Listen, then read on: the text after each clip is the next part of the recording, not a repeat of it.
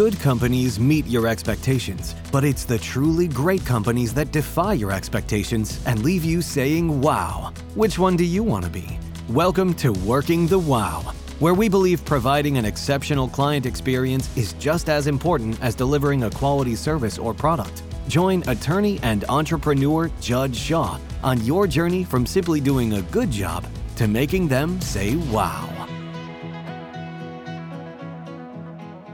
Hi, everybody. Welcome to the show. I'm Judge Shaw. My guest with me today is Ben Gideon. Ben, welcome to the show. Great to be here. Ben is with the personal injury law firm of Gideon in Portland and Bangor, Maine, right? I'm a long way from home right now, almost 3,000 miles. Well, we're airing from California here, and before heading more about the great work you do for Mainers and Downeasters, you actually have your own podcast, Elevate, right? I do. Tell me about it. So about a year and a half ago, I made a fairly big life transition. I left a law firm where I'd been a partner and owner and been there for 17 years. And I started a new firm, Gideon. And at the same time, I started a new podcast with a friend and co-host, Rahul Ravapudi, who's based out of here in Los Angeles. So we thought it'd make a nice team with one person on the East Coast and one on the West Coast. And it's been really great. I'm having a really fun time doing it. I saw that from Elevate, it was a focus on trial skills, lawyering. Is that the background of the podcast?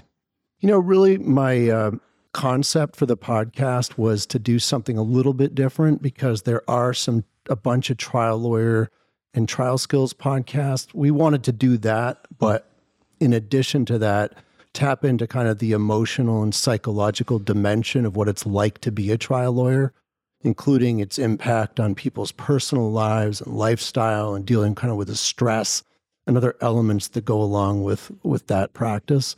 And trying to get a little bit more personal with the guests, having them dig a little bit deeper than just, this is how you do a direct exam, this is how you do a cross-examination. So that was kind of the concept of it. We like to say it's where personal growth meets trial law. And I think it's fit a nice niche because I don't think anything exactly like it had existed before. We've had a lot of nice feedback from people that listen that like that concept. And you could check out Elevate on anywhere you listen to your podcast, iTunes, Spotify, Podcast Addict, things of that nature. Yeah, absolutely. It's been really gratifying to see the show grow. I think now if you actually just type in trial lawyer to either Spotify or to Apple iTunes, we're the #1 trial lawyer podcast in the country. That's super cool. Now, your wife, Sarah, a former 2-term Speaker of Maine House of Representatives, was the 2020 Democratic nominee for the U.S. Senate in Maine. What is it like to be the first husband in politics? Well, that's an interesting question. No one's ever asked it quite that way before. Unfortunately, I'm no longer a first husband because my wife lost that campaign against Susan Collins for the U.S. Senate, despite being ahead in every poll for about 10 months and looking like she was going to be elected in that race. It's been fantastic, honestly, because my wife is just really terrific at politics. She's got a great way of connecting with people. And she's one of these people that does it for the right reasons. She wants to make a difference in people's lives.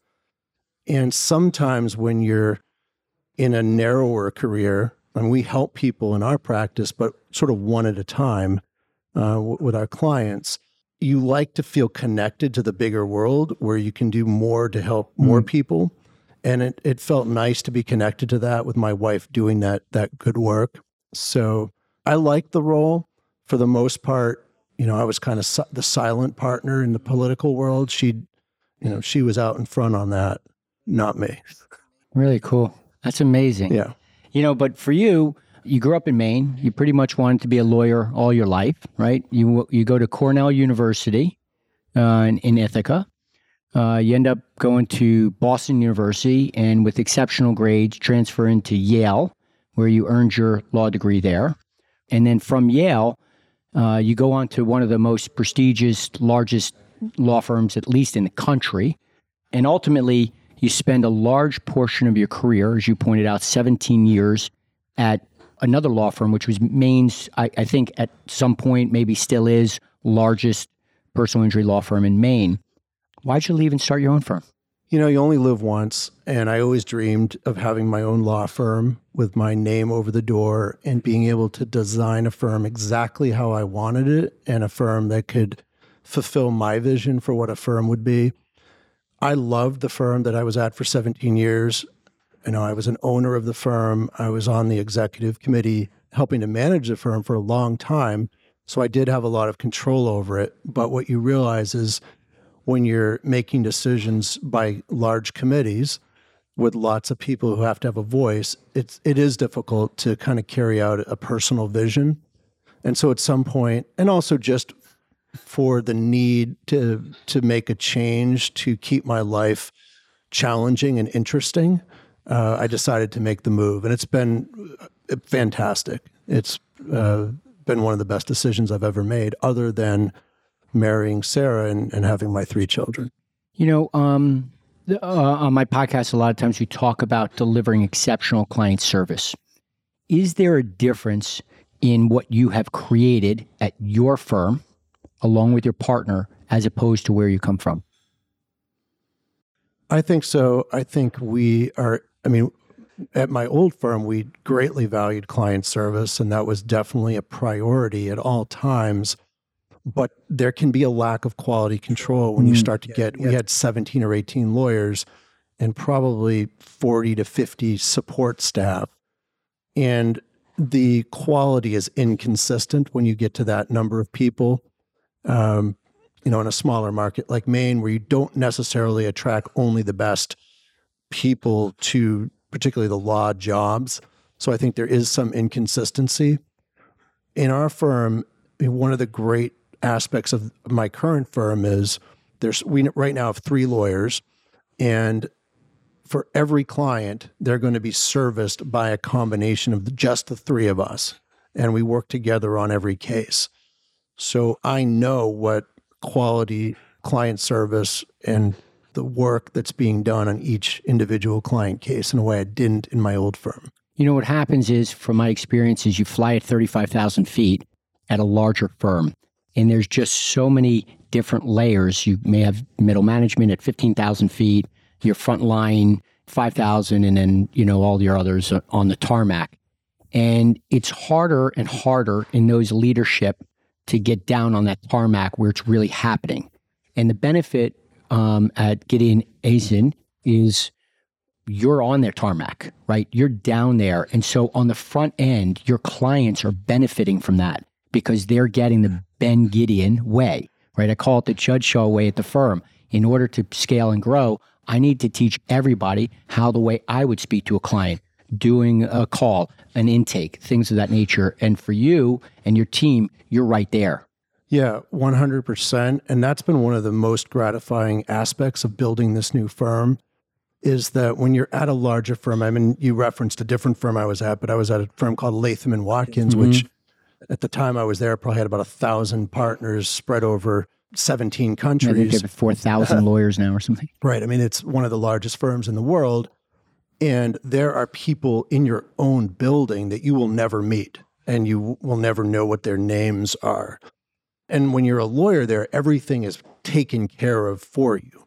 Your IT is done for you. All of the file document storage systems, litigation systems, all the support staff are managed by mid-level managers, as you're pointing out. But when you build a new firm from the ground up, you have to get down into the trenches and figure out how all of that stuff works, because I've never had to do any of that in my career. Right. But it's actually been great to do that because you see how little things make a huge difference.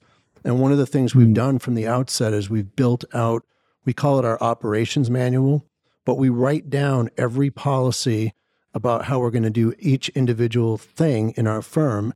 And then everybody ultimately has to review it and sign off on it. And over time, we revise it and improve it and change it. And you really see how little things like, how does the intake process work? Right. How do you triage phone calls, in what manner?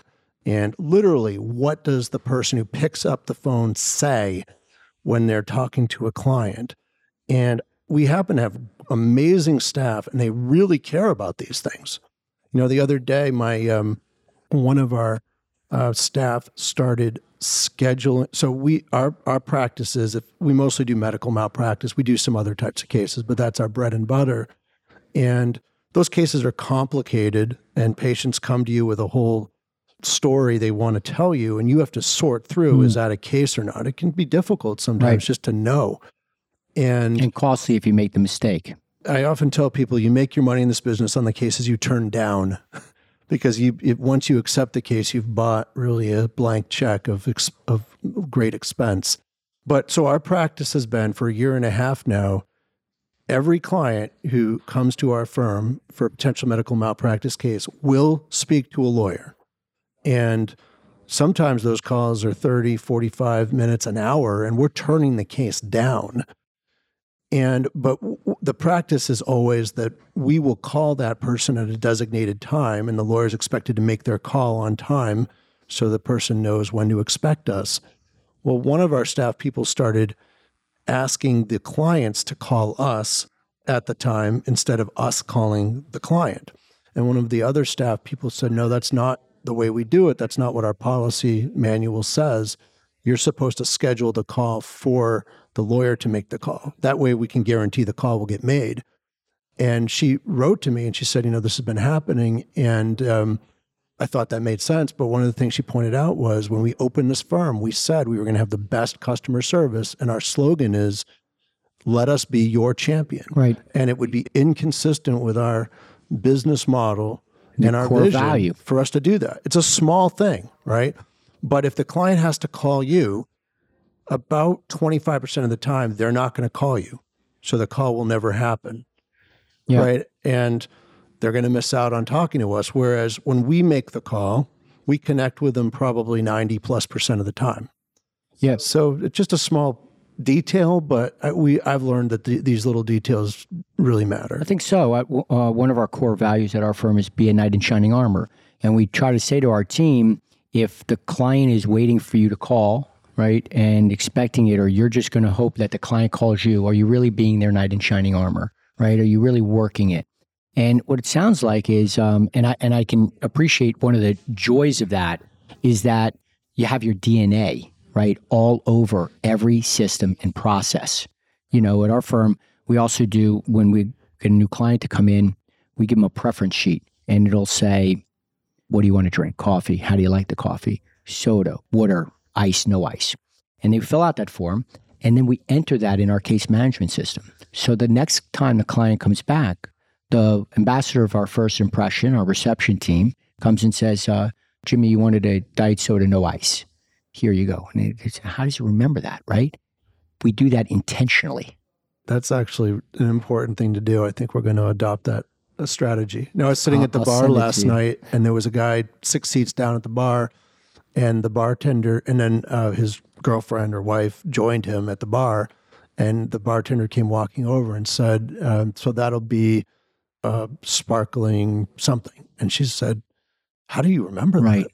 I said, of course I remember. She had been there once, right, one other time, but you can see what an impact that made on somebody. Right. Active listening while they remember it. And it's those little things, right? They get lost to those big behemoth law firms, but you have the ability to control that and have those, what I like to call small touches. And next time they come in, coffee, cream, one sweet and low. How did you know that? Well, we have a system for that. Speaking of being incredibly competitive and insanely smart, which you and your partner, right? Your firm really stands on this principle about champion, which to me is not a good representation. It's not average representation. It's like top notch, right? You think, be a champion. You got to play like a champion. You got to win like a champion. For example, in 2014, right, you achieved a record-setting $22.5 million verdict for a utility line worker who got injured. How does that case highlight the type of work or the type of effort, that champion attitude that you have at the firm? Yeah, thanks for asking. I mean, I love the term champion because it can be used as an adjective, a noun, or a verb, right? You can champion somebody else's cause, which is what we do as a lawyer. Right. you can be a champion, which is what your clients want. They want to be the champion. They want to be the hero of the story, and they want to win their case. So they can be the champion, and you can be a champion something, right? So I just thought that really encapsulates what we're trying to do.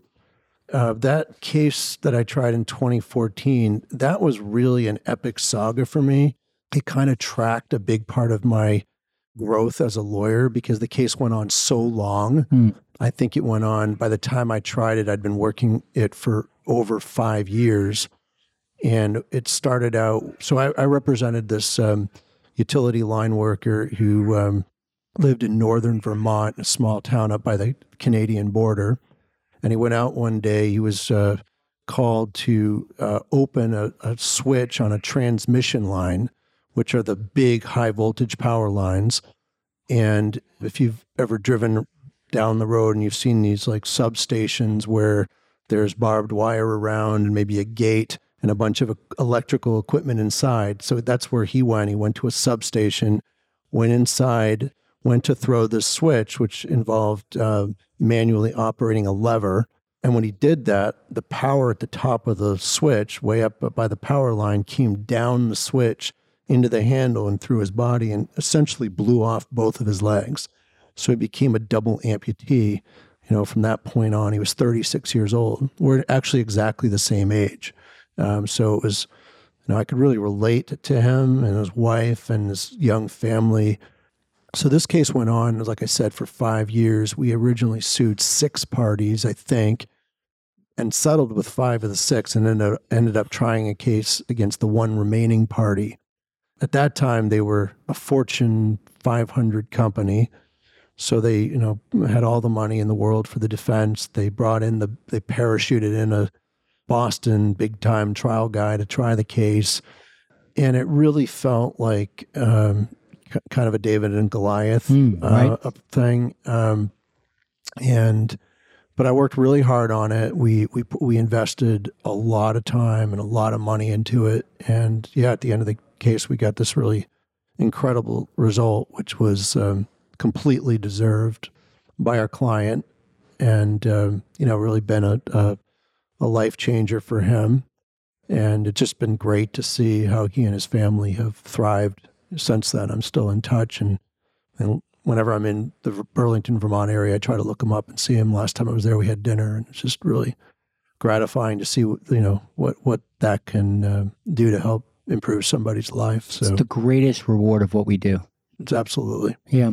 And it couldn't have happened to a better. I mean, he was just so deserving. He and his wife are amazing people. They were the people, for example, whenever there was whenever there was like a storm outage and the line workers had to work all night, like a 24-hour shift, they were the ones who always held the spaghetti suppers at their house or the breakfast at their house. And over the years, even after Mike lost his legs, every year they hosted at least one and sometimes multiple exchange students at their home. They adopted a little girl who had disabilities, who was very young when I started the case and is now recently graduated from high school. I mean, they're just amazing people on all levels. So just great to see when good things happen to good people. Yeah, when you can champion that cause and bring it home. So I would refer to you as insanely smart. Cornell, although I know that you at one point went on for hockey, that didn't work out. You sort of like flunked out in academics, and here you end up graduating at Yale Law School. It's such a story, unbelievable. But you refer to your partner as insanely smart. Tell me about him. How'd you guys connect? Yeah, it's interesting. His father, Michael Asen, so my partner is named Taylor. His father, Michael, is a prominent partner in a law firm in Maine. And so I've known him for a number of years. And actually, he was very helpful to my wife in her campaign. And I didn't know Taylor much, but I knew of him. And at some point, I was sitting in my office at my old law firm, and I got a call from this guy who was working at a plaintiff's class action firm in Brooklyn, and told me he had graduated from Yale Law School and done a federal clerkship, and asked me if wanted to get together and have coffee or something with him when he was in town. And so I did that. and ultimately was able to recruit him to come to my old law firm. And he was there and been there a couple of years as an associate before we left to start Gideon Asen. So yeah, he's a very smart guy, as that resume would kind of suggest. He's an exceptionally good writer, very good analytical thinker. But I really like the fact that, if he's working on a case, I have complete confidence that it's going to be done at a very high level and done right. And if we have to submit a brief and he's writing it, I know it'll be a good quality work product. There's nothing that drives me crazier than seeing like crappy work product out of lawyers. I just don't like it. I don't like, bad or shoddy writing. So I know I have confidence in him that he'll be able to work to that level, which our clients obviously deserve. And it takes that stress away from having to worry about, what my partner's up to. Well, I mean, it goes back to the fact that, in your DNA, when you've built this thing, to have somebody who shares that vision, right, and those core values, and knows that he's going to deliver the same product you are, it's a good combination. It's a deadly combination. Yeah, it's been good. And the other part about it is we actually just talked to somebody who we may hire or may not, but was interested in our firm. And it's another guy who just came off of federal clerkship. And once you have a critical mass of people with that background, it can be easier to recruit people because you sort of give a permission structure for people that wouldn't normally be doing plaintiffs' tort law. And I think sometimes our profession gets a bad rap, but I think I love trial lawyers, plaintiffs' trial lawyers. They're my favorite people because I think there's just something real about what we do that's so different from other aspects of the law. Right. And I'm sad that there aren't more people that, go to Harvard or Yale or places like that to think that that's a noble and viable option for them. So I think it'll be nice to sort of see if we can up the level of the plaintiff's bar a little bit in our state. Yeah, here we are at an event together, and I don't think the community realizes how close the plaintiff's bar is, right? It's competitive in every state and with each other, and some people have billboards and commercials right next to each other, but then yet they're sharing tips and help. And I mean, we're fighting against the same bully. I think we have to share because if we don't, the institutional forces on the other side are so powerful that we're all going to be disadvantaged. Yeah. But if we band together and share, we're all better off for it. And I think you kind of learn that over time. It's not like if your colleague down the road gets a big case and a big verdict, that doesn't hurt you. That actually helps you because it raises the bar for the next case. Now, all of a sudden, the case that they wanted to lowball and say it could never be worth more than X, they've been proven wrong. It is worth more than X, right? So, it's kind of one of these rising tide lifts all boats, right, I think. Right. I do think there's an element in the plaintiff's bar, I think we have to be real about it, that doesn't behave that way. And there are some bottom feeders in this business, and there are some unethical and bad actors in this business.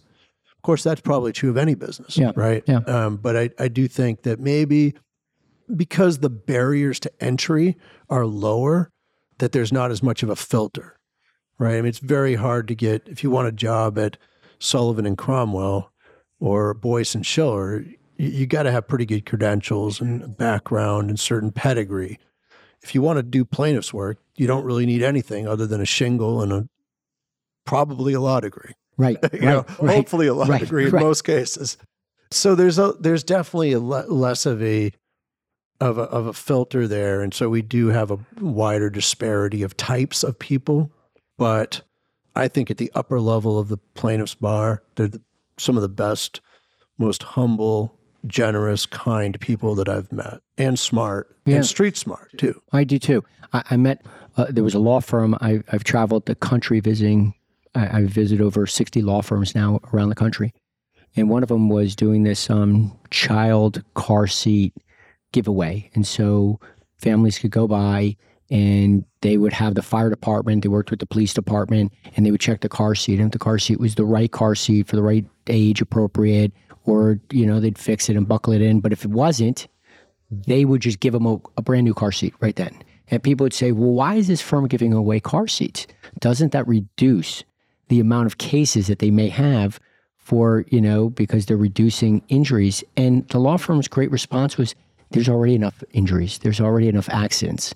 We should be doing, part of our work, part of the champion of the cause is changing the conduct or the behavior that leads to these injuries.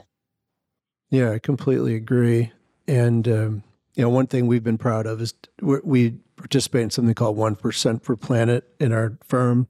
So we've committed to give back 1% of our gross fee revenues. So it's not our profits, it's our gross fees. And anybody who does this for a living knows that there's a great disparity between those numbers. Sure, you're not giving away 1% of what goes in your pocket. It's more than that at gross. Right. So it's been great. I mean, we were our first year last year, we were able to give away quite a bit of money, even though it was our first year, but we started strong. And it's just so nice that we're developing relationships with all of these environmental nonprofits that we are able to fund through this. And then this coming year, it'll probably be double or maybe triple what we were able to give away last year. It's amazing. So it's really pretty cool. That's amazing. Your partner, his father was an attorney, but your father was an attorney too, wasn't he? I don't like to think of him as an attorney. He was a law professor. So he actually was a lawyer, but he never practiced law. And anybody who's seen the difference in some law, there are law professors that practice law. My dad is a true academic. So he loves the law, and he's written many articles and likes thinking about it and teaching about it.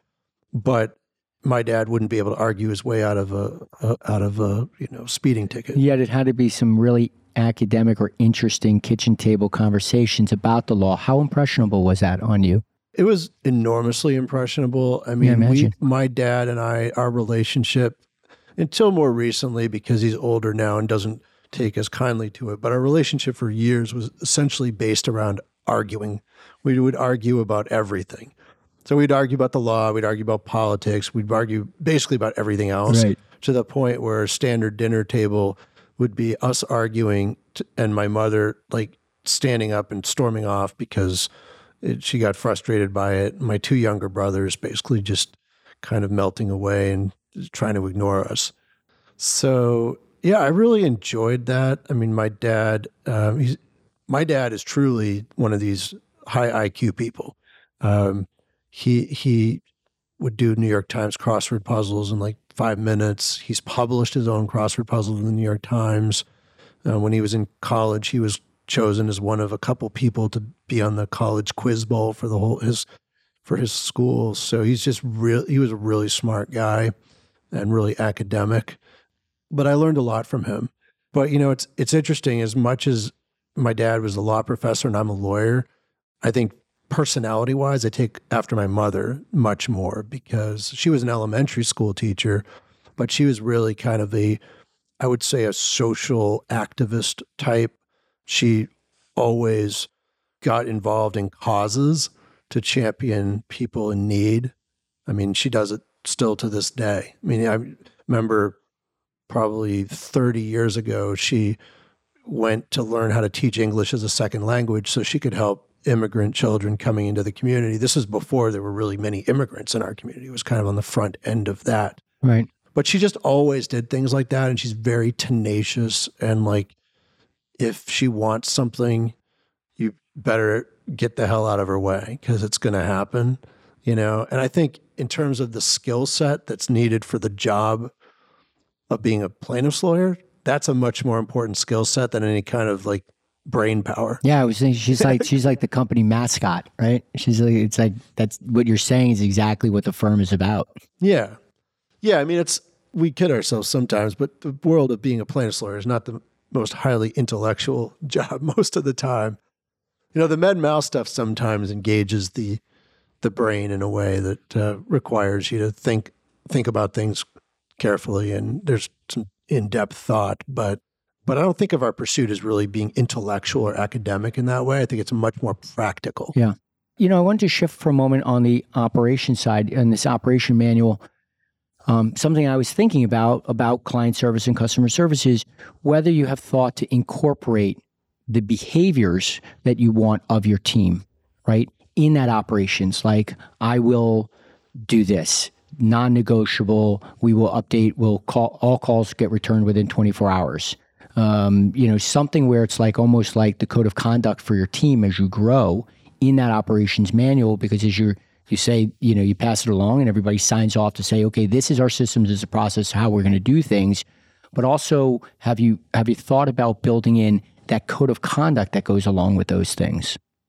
Yeah, it's an interesting question. I mean, we definitely have built in there, for instance, when they're time-sensitive things, such as if we get an intake, that we will respond within 30 minutes, either if we're texting someone or emailing, or phone call by the end of that day. Typically, things like if we do dictation and we have letters going out, I think we give them there's 2-day window that should go out unless there's some reason it can't. Right. So we do try to build that in there. We're small enough now, and I can manage people closely enough and see their conduct that probably don't. Some of it is just a culture we've created. Right. One of my favorite parts about our culture is that we've instituted voluntary guided meditation every day. It's amazing. It's generally right around noon. So one of our paralegals, actually, before she became a paralegal, was trained in, she worked for a number of years as an acupuncturist, but she has a lot of training in Eastern medicine, and she is a certified yoga instructor. So we talked about meditation, and I had been doing it for a number of years to just try to manage my stress level and all that. And we talked about instituting it, and I thought, oh, well, maybe I'll do it, but nobody else is going to be into that, and they'll complain about it, and maybe we'll do it for once or twice, and then we'll never do it again. It is one of the most popular things in our office. Virtually everybody does it almost every day.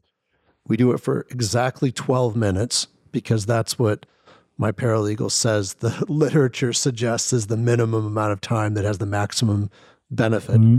And she usually comes with a short, game plan of this is going to be the lesson or the thought for the day. And then it's silent meditation after she introduces it for 30 seconds or so. And in the summer, we do it outside and on the lawn, which is really great. People love being outside. And it is like having a reset button pushed in the middle of your day, or taking a shower and coming back. You feel so relaxed and like rejuvenated after that. I love that. I love that. That the mindfulness, particularly with your team, that brings out empathy, appreciation.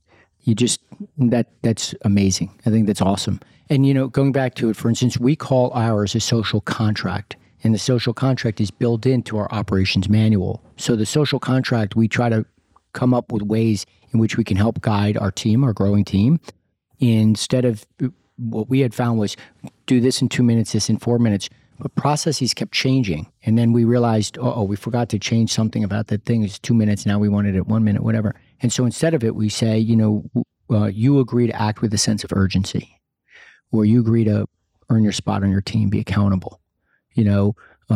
Learn from your mistakes, things of that nature.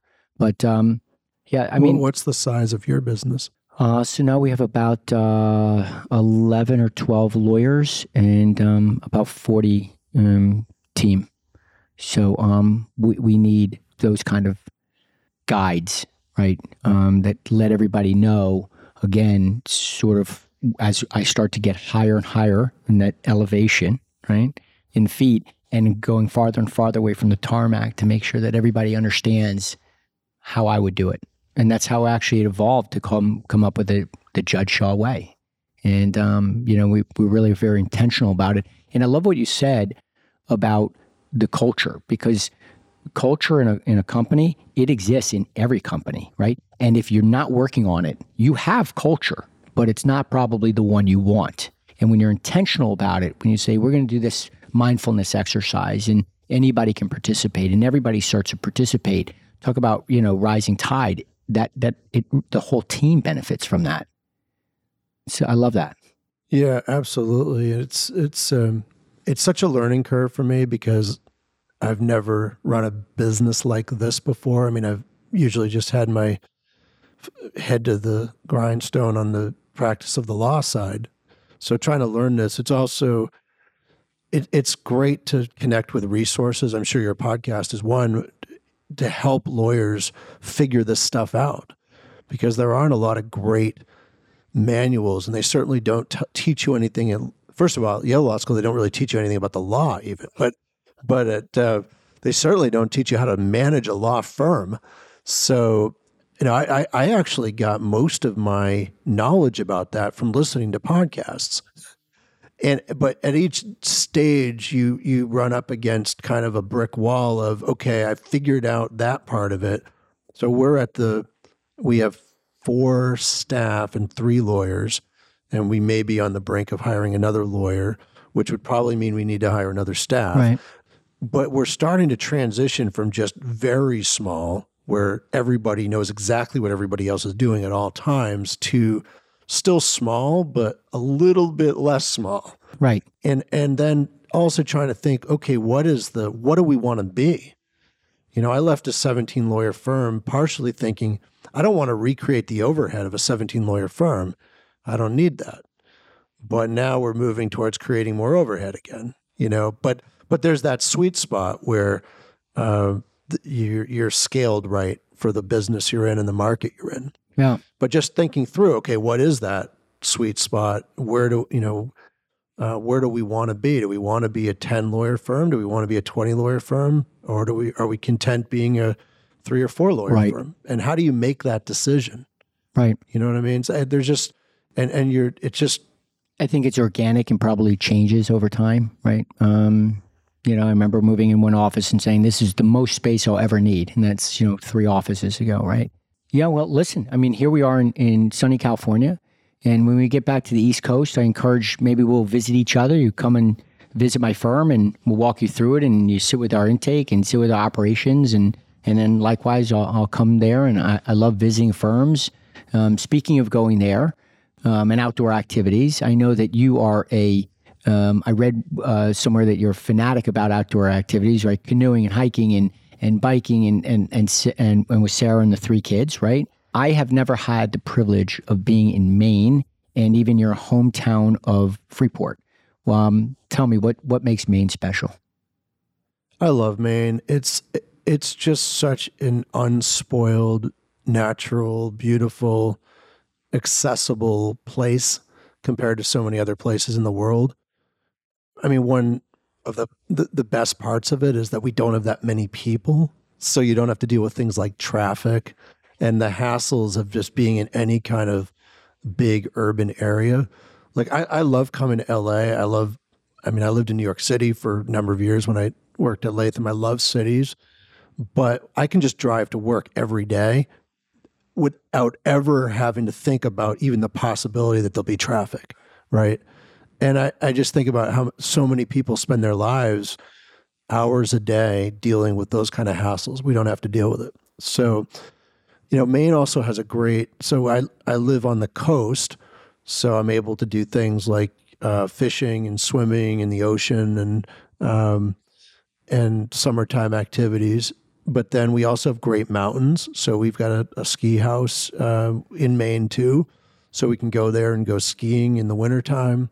So it just so much is accessible there, all within the state.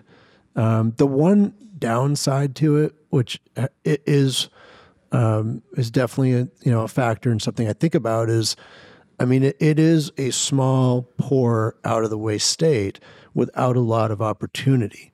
And actually, since COVID, we've seen a lot of the people moving into our state, driving up our home prices, are all people from New York, New Jersey, Massachusetts, who can still move to Maine and trade in their small brownstone in New York City for a giant mansion on the water with a bunch of acres, which will probably be changing at some point. But But when you're building a business, it is very limiting because we have 1.3 million people in our state, and there's only a certain number of high value cases. And we have no industry really. I mean, a little bit, but we don't have major corporations building things or doing things in our state that lead to workplace injuries, explosions, the things that are kind of the bread and butter of plaintiffs' lawyers in bigger cities. How would the good people of Maine, the Downeasters, get in touch with you, Ben, in the event that they are injured and need a champion of champions? They can just send me an email. My email address is bgideon, Gideon, at Gideon Law. Asen is ASEN.com. And the website for the firm? GideonAsen.com. Ben, thank you so much for coming on the show. Thank you. It was really fun. Yeah, man. Thank you. Thanks for coming on the show. If you want some swag, please reach out to me at Judge Shaw Injury Law. Send me an email, listen to the podcast, but also definitely include a request for some swag and we'll send you some stuff out. Till next time, thanks for coming. If this episode made you say wow, please leave us a review or send this to someone that needs to hear it. Ready to start creating unforgettable wow moments for your customers? Then subscribe to Working the Wow in your favorite podcast app and join the conversation on social media at Working the Wow. If you have topic suggestions or questions, please email us at wow@workingthewow.com and be sure to include a mailing address where we can wow you with some swag.